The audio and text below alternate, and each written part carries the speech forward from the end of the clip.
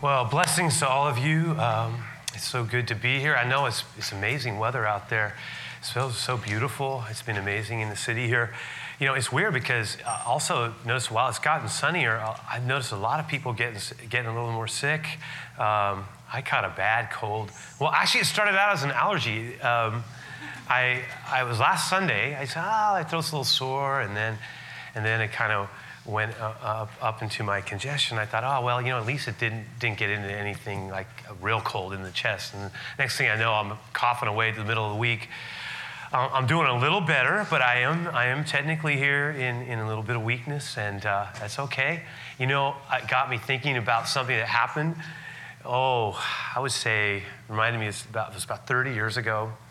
I was just starting to preach on Sundays. At the time, the church only had one service. The founding pastor, my grandfather, actually was the pastor still. He was in his 70s, and I remember he was from an older generation. And he was like an old school. You know, anybody who went through the Depression and World War II had a kind of a different way of thinking about life. You know, our culture was far more rural than urban. Now it's switched.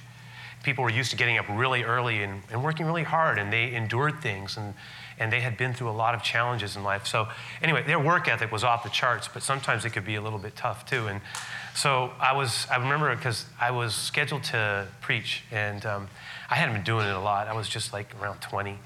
And I remember how much time it would take to get ready to share on a Sunday. I mean, weeks, right? I would really get ready.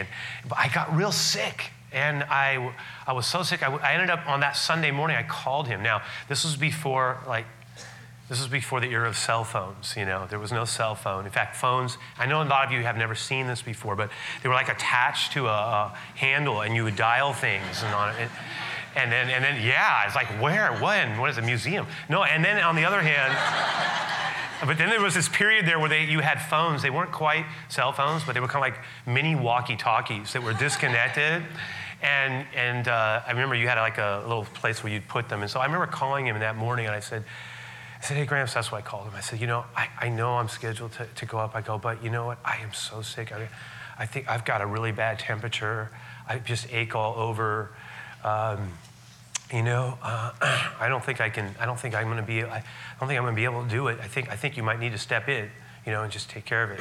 And he said, well, let me ask you a question. I said, yeah. He says, can you walk? I said, let me see. I go, yeah, I think I can walk. He goes, okay, I'll see you there and be good to go. All right, how about that? And all I remember about that weekend was that, and doing it. And so what I said that to say I'm not anywhere near that bad.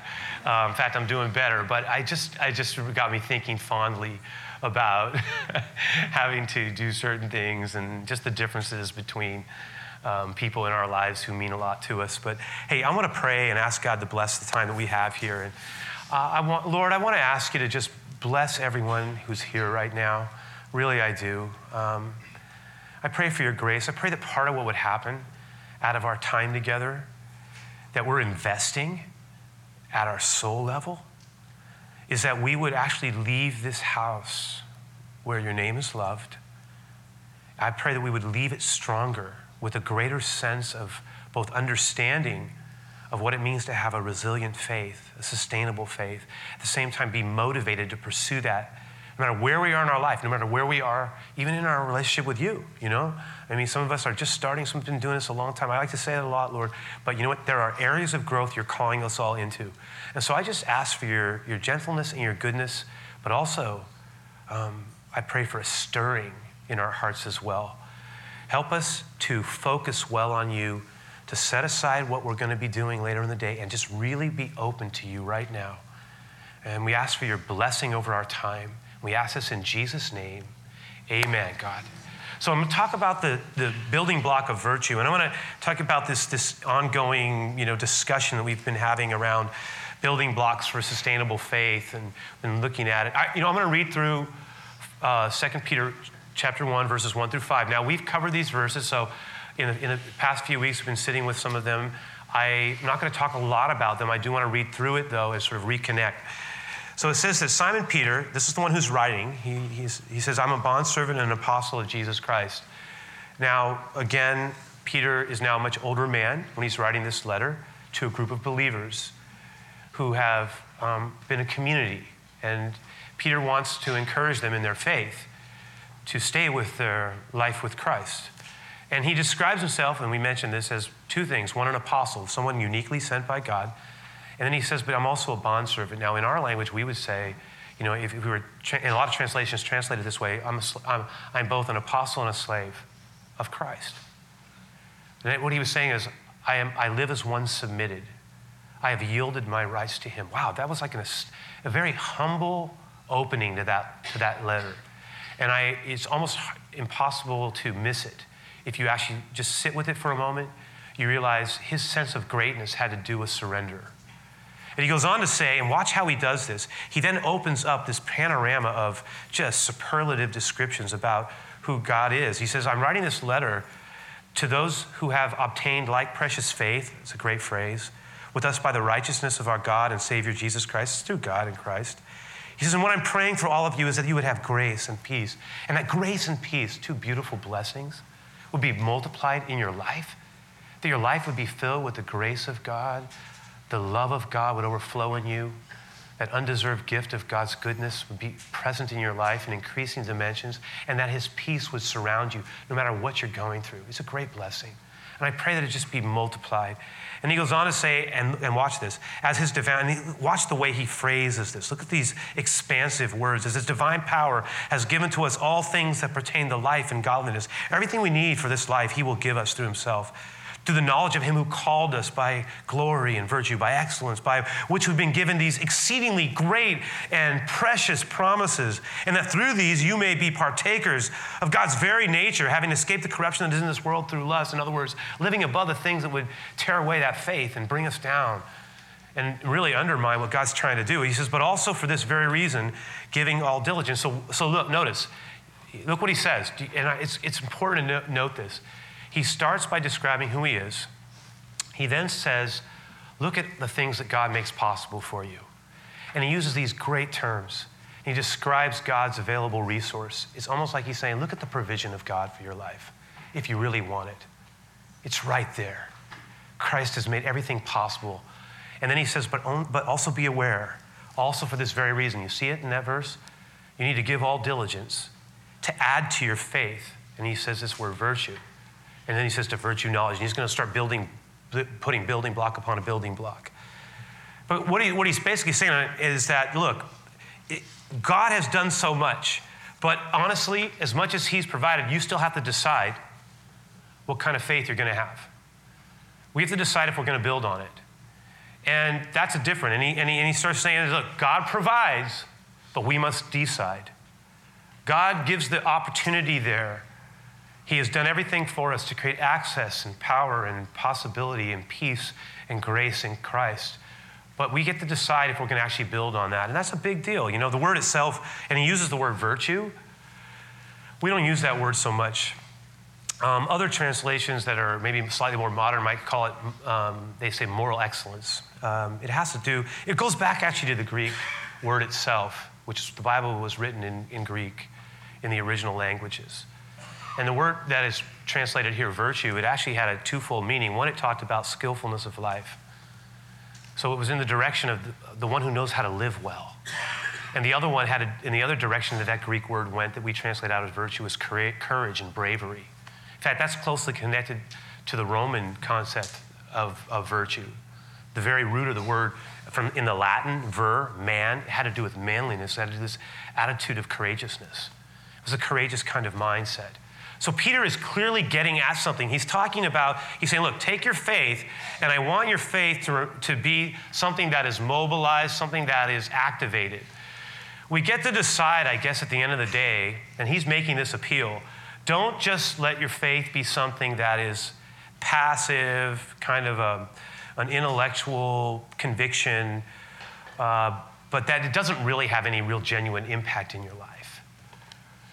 You know, I believe, but he's saying don't settle. Listen, don't settle for a faith at that level. He's saying the kind of faith that I want you to contend to is a faith that's excellent, a faith that's expansive, a faith that's vital, a faith that is capable of sustaining itself in any scenario. I want you to remember, though, that this faith doesn't just happen. It's a choice that we make. It's connected to us determining to do something about it. In other words, God provides, but we must decide how we're going to act on that, right? We've been saying. So I guess part of what I'm appealing for here is that we would not settle for just a belief system or something that we just dabble with, or a kind of a tacit, embracing of Jesus as something good, and maybe something I invest in on an hour or so on a weekend in some time, a couple times in the month. But I'm actually saying what Peter said, which is, if you want to do this right, you want to contend to have this faith show up in your everyday life. You want to have it show up not just when we're gathering together as a kind of a commitment, but you want it to have it show up when you're at work, or when you're interacting with people, when you're home, in your friendships, in your social relationships. He says, I want your faith to be so alive, so vibrant, so beautiful in your life that it just bubbles out of you. And there's something about it that's strong and brave and real and authentic. And so he's contending for something not just like something we pull out of a tool chest every now and then from time to time when it's needed, or like a crutch that we just sort of rely upon when it really gets hard in life. He's saying, no, don't do that.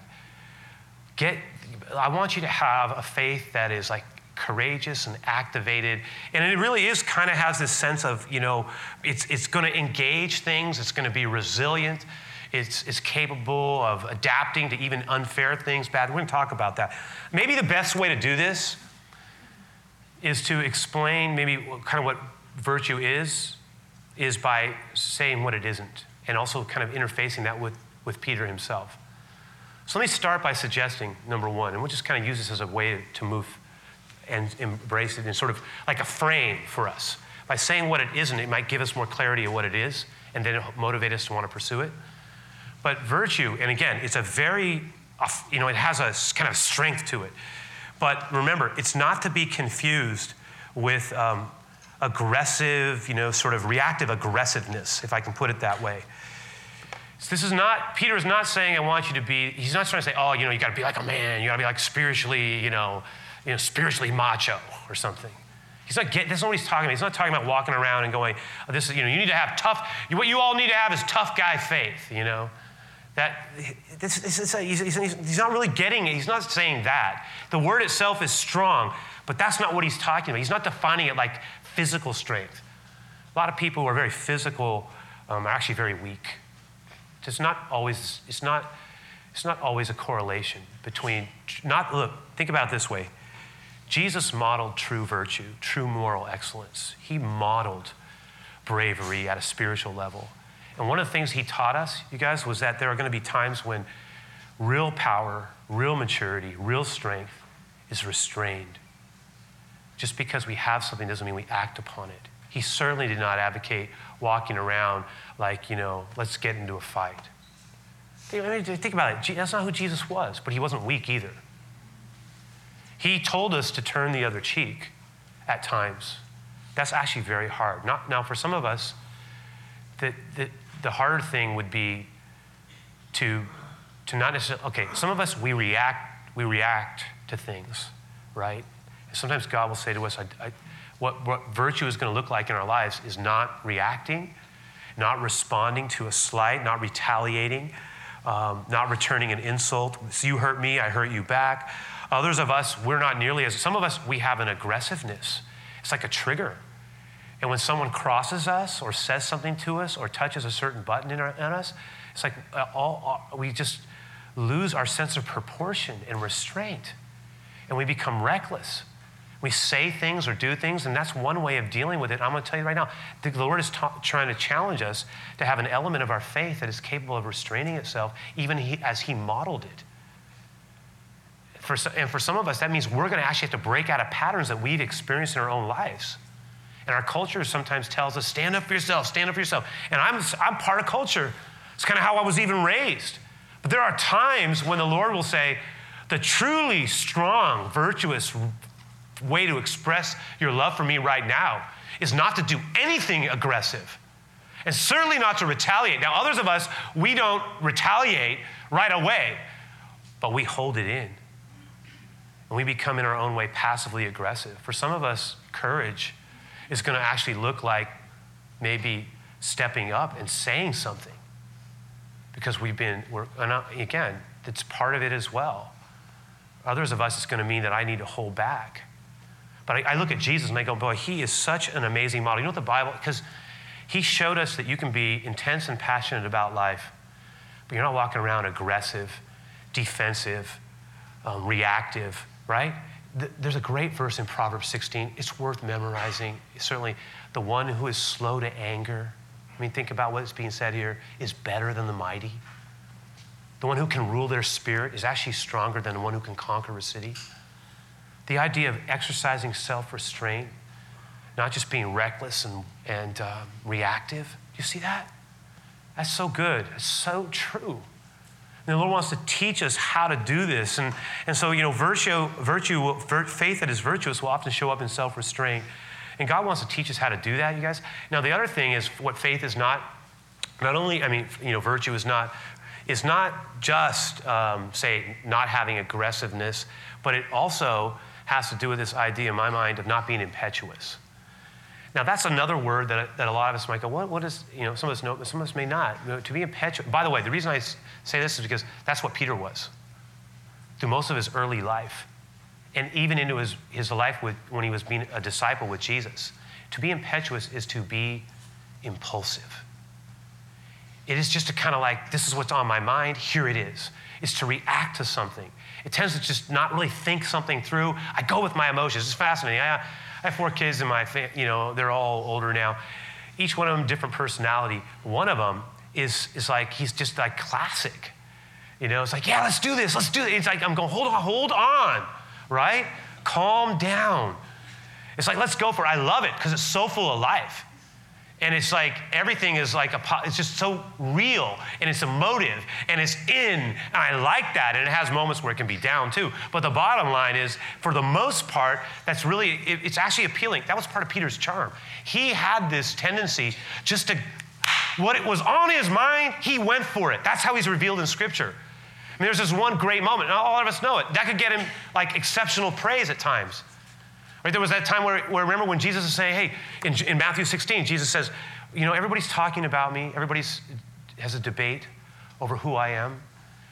Many people are saying different things. What have you been hearing? Well, some people are saying like, you're definitely the prophet sent by God. Others are saying you're like, John the Baptist resurrected, Jeremiah. They're throwing out different things. He says, well, who do you say that I am? You are closest to me. And before anybody could even process it all the way through, Peter did what he always does. It's like, react. I know who you are. You're the Christ. That's who you are. You're the Messiah. You're the promised one. More than that, you are the Son of God. That's who you are. And you know what, Jesus? It was almost like, it was one of those rare moments where the Bible tells us that Jesus got pretty excited.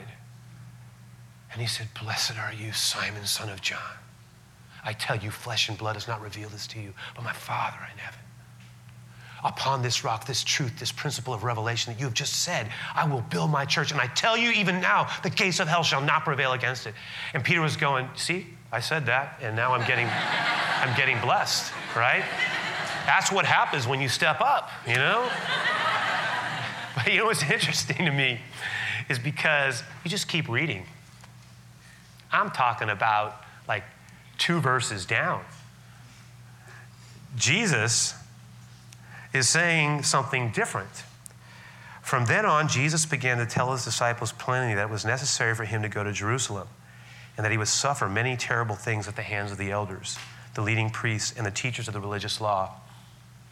He said that he would be, and this is where it really hit, he would be killed, but that on the 3rd day he would rise.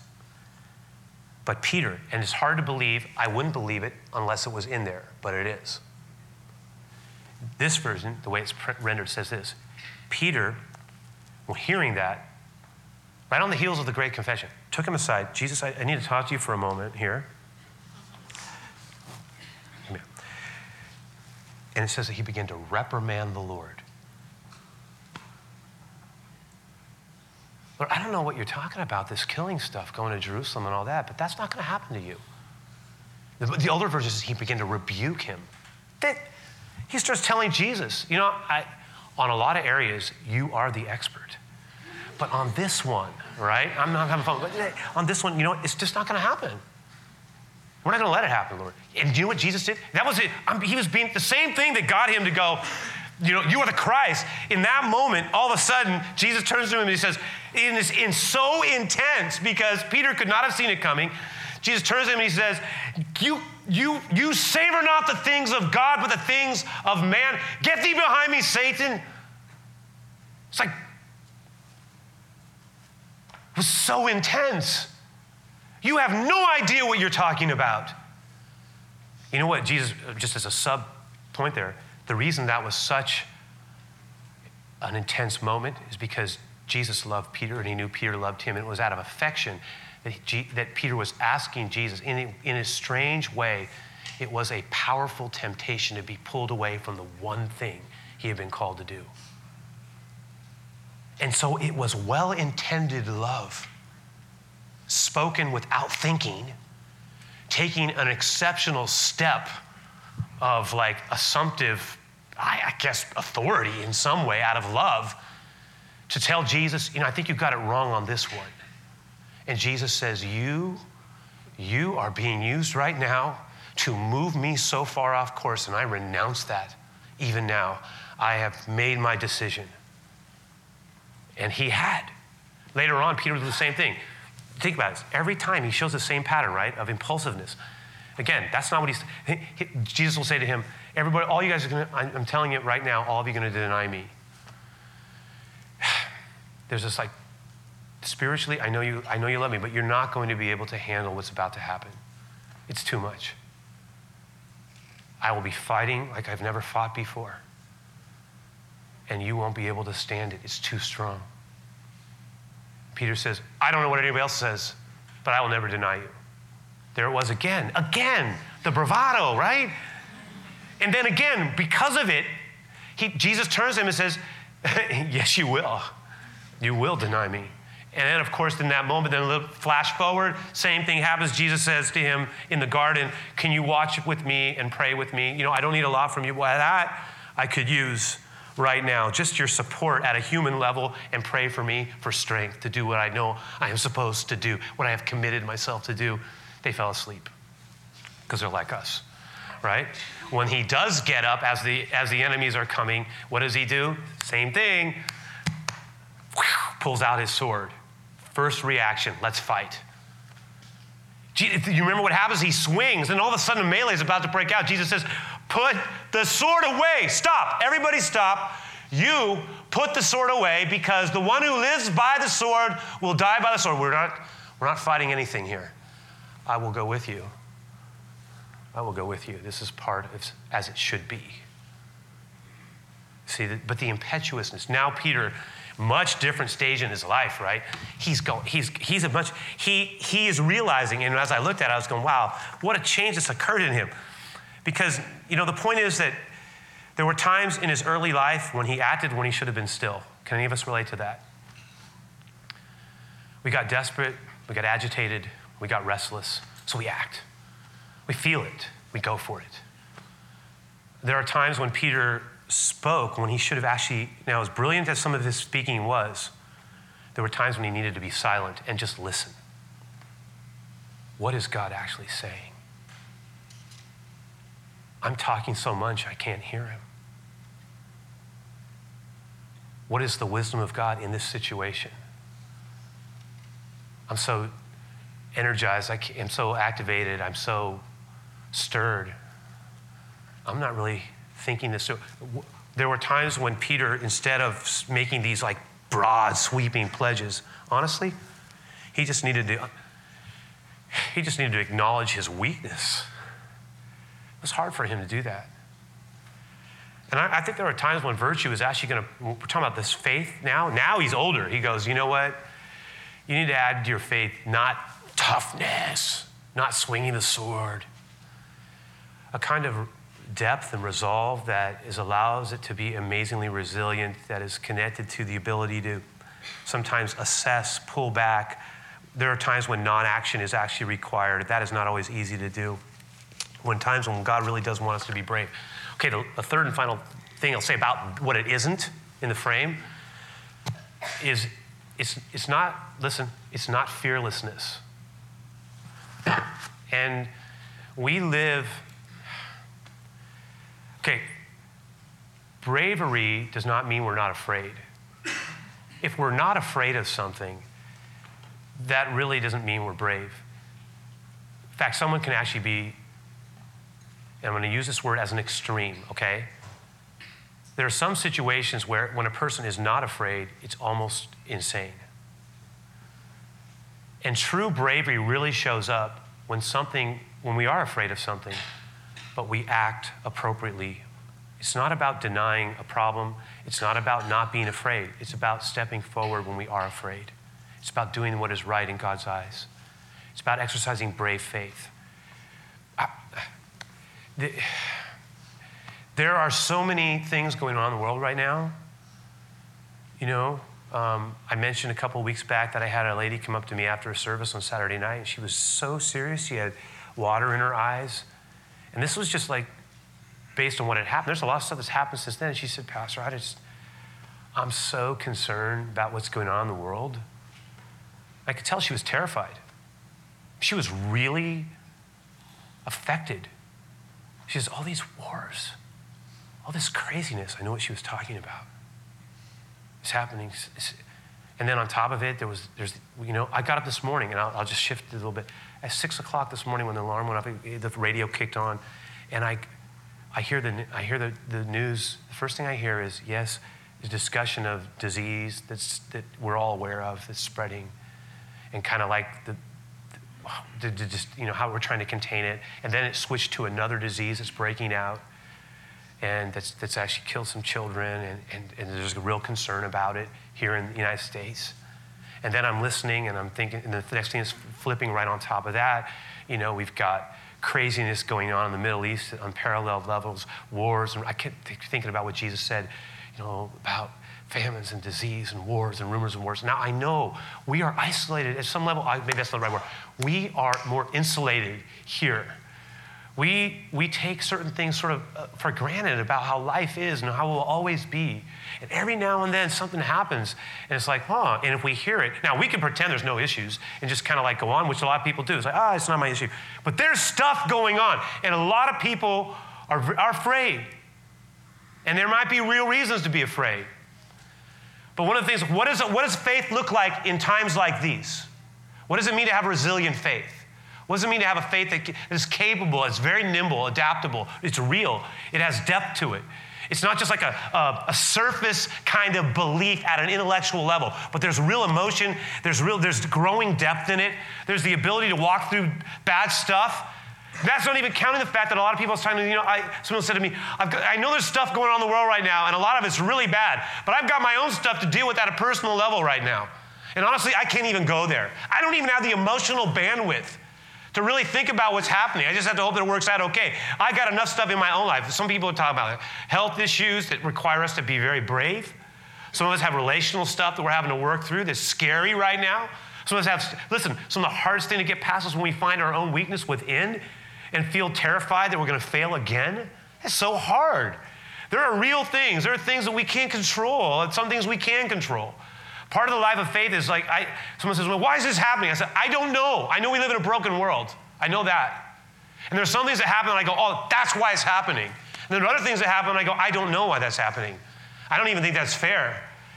All I know is that God is with me at this moment, and he wants my faith to prevail no matter what happens. And that is true. But that requires something on our part, you guys.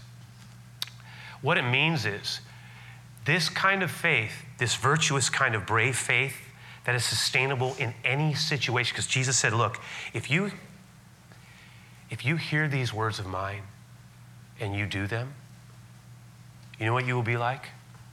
You will be like a man or a woman, if we can use a person, who builds their house on rock. And when the storms hit, and the storms of life will hit, when the wind blows and the waters rise and the earth is shaken under our feet, the house built upon the rock, it will stand. It will stand. But the house built on sand, it will fall.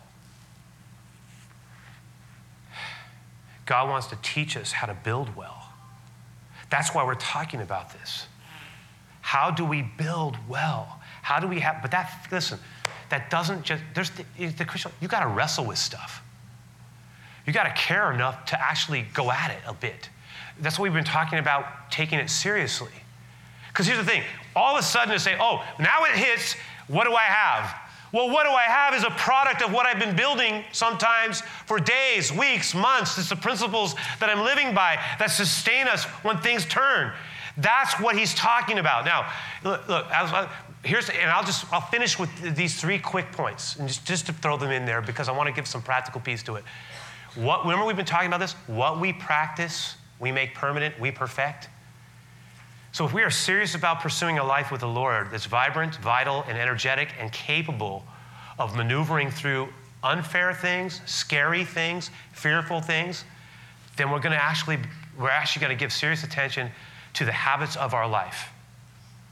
And what God wants us to start paying more attention to. What is it? But not just that. Look at this other piece. It means we're going to have to be also more strategic about how we make decisions. We're going to have to practice being courageous. And I'll tell you, and this is the last thing I'll read, but I was thinking about Paul, and just give me just a quick minute here. Paul's writing this. He's the great apostle. He's the brave one. Look what he says. He's in Ephesians 6. He says, and I want at the end of the book. He says, the end of the letter. He says, pray for me too. Ask God to give me, listen, the right words so that I can boldly explain God's mysterious plan, that the good news is for the Jews and Gentiles alike. Look, then he says this, I am in chains now. But I'm in chains now, still preaching this message as God's ambassador. So here's what he says, would you please pray for me that I will keep on speaking boldly for him as I should? Paul says, would you pray for me that I might be bold and courageous with my faith? And that's Paul. And I'm going, here's a person he's a giant to me, and yet he's saying to someone else, can you please pray for me to hold the line on the things I know, I believe in, and to do that which God calls me to do? Where was he? He was confined. We will find ourselves in places of confinement. We will find ourselves in places that we don't like. We will find ourselves in places, listen, at times, not even by our own doing, but they are unfair. All he did was share the message of Jesus, and he was confined.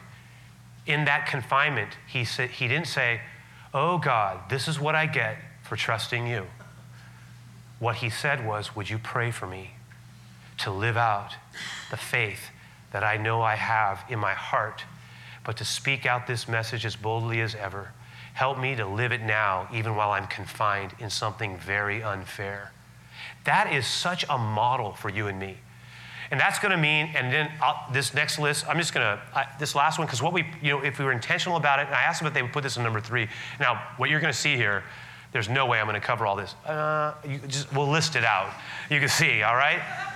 But the reason I put it there is because some of you can take a picture of it and take it home. No, you can look at that, you certainly can, and be aware of that. But what I am saying is that these are the practical ways that we outwork our faith and make it strong. This is how it becomes, listen, this is how it becomes resilient. It's not perfection. It means that, like Paul, would you pray for me? Now, he wasn't just like, yeah, keep me in your thoughts and prayers. I've done that. But what he was saying was, no, can you pray for me to do the things that I need to do, to keep the attitude I need to keep, to stay in this place in a good way, because it's not a good thing, but it's really hard right now. And there's a part of me that wants to back down. I'm even afraid. I need to be brave. Pray for me to do what I need to do. Help me, strengthen me, cover me in your prayers. That's a big deal. We need to periodically be able to do that. We need to ask not only the Lord, ask people in our lives. I was thinking about it too. That's why we talk about his word and why it's important to let his words come alive to us. Why sometimes in different stages of life, listen, sometimes when you're in a discouraging place or a perplexing place, the Psalms are great to read. And just sit with them. When you want wisdom for life, when you're on your job or you feel like in your family you need wisdom, read the Proverbs. There's 31 of them. You can read one a day for a month. The life of Christ, Matthew, Mark, Luke, and John, just an amazing thing to sit with at times. Just to say, Jesus, I just want to take a better look at you. Again, and that connects to the other one. Become a student of Jesus. Remember? Here is the example of virtue. Here is an example of someone who was amazingly strong and amazingly kind. He was the lion, he was the lamb. He was fierce and passionate. At the same time, there was a humility, meek and lowly. He was. How beautiful is that? How important is that for us? And then practice making good decisions even in small things. I think some of the big decisions that we make in life are a product that are good, are a product of a bunch of little ones we make. That's why who we are when no one's looking, and I have not always succeeded in small things. There have been times where I know in my heart, I sense God has wanted me to respond a certain way, and I haven't done that. And I can feel it. You know what? A part of me is hurt. Listen, when we resist the Lord in a small thing that may not look like a big deal to anyone else, but it's a big deal because between us and the Lord it was a big deal. Listen, when we resist him, we lose ground. When we honor it, it doesn't matter if anyone ever sees it. Listen to me. It builds something in us of power in our lives. We become brave through brave acts. It's a principle. And then, of course, building relationships with people who are examples to us, who inspire us. They're not always necessarily, they're not perfect, but people we can sharpen one another. That's the value of small group, the value of engaging in community. Listen, that's where real growth happens. So I'm not just saying, be virtuous. I'm saying apply these principles, practically speaking, and our faith will deepen. And of course, reading is a great way to do that as well. I want all of us to have a faith that could go through anything. Help us, Lord. Life deals stuff at us. Some of it we control, some of it we don't. God, be gracious and merciful. Teach us your ways. Help us to grow. Let's pray. All right, Lord, we ask for your blessing. Just let whatever this word was meant, this exhortation was, whatever part of it was meant to settle into our soul, I pray that we would allow it to be so. I do. Not a one of us here doesn't have something we're going to have to walk through. There's no way, because we live in a broken world, and we are also broken ourselves. We need a Savior. So I just pray, Lord, that you would continue to reveal your wisdom to us and also teach us your ways, and then help us to respond by doing the things and making the adjustments, implementing the practices, Lord, small things, getting close to you, Lord, whatever we've just talked about. I pray that you would let it happen so that we can run, listen, the race that you want us to run, Lord, faithfully, a blessing to others. Lord, that's what we want to be. We ask for your blessing even now on our time of giving as a closing song. We just ask this together in Jesus' name. Amen, Lord.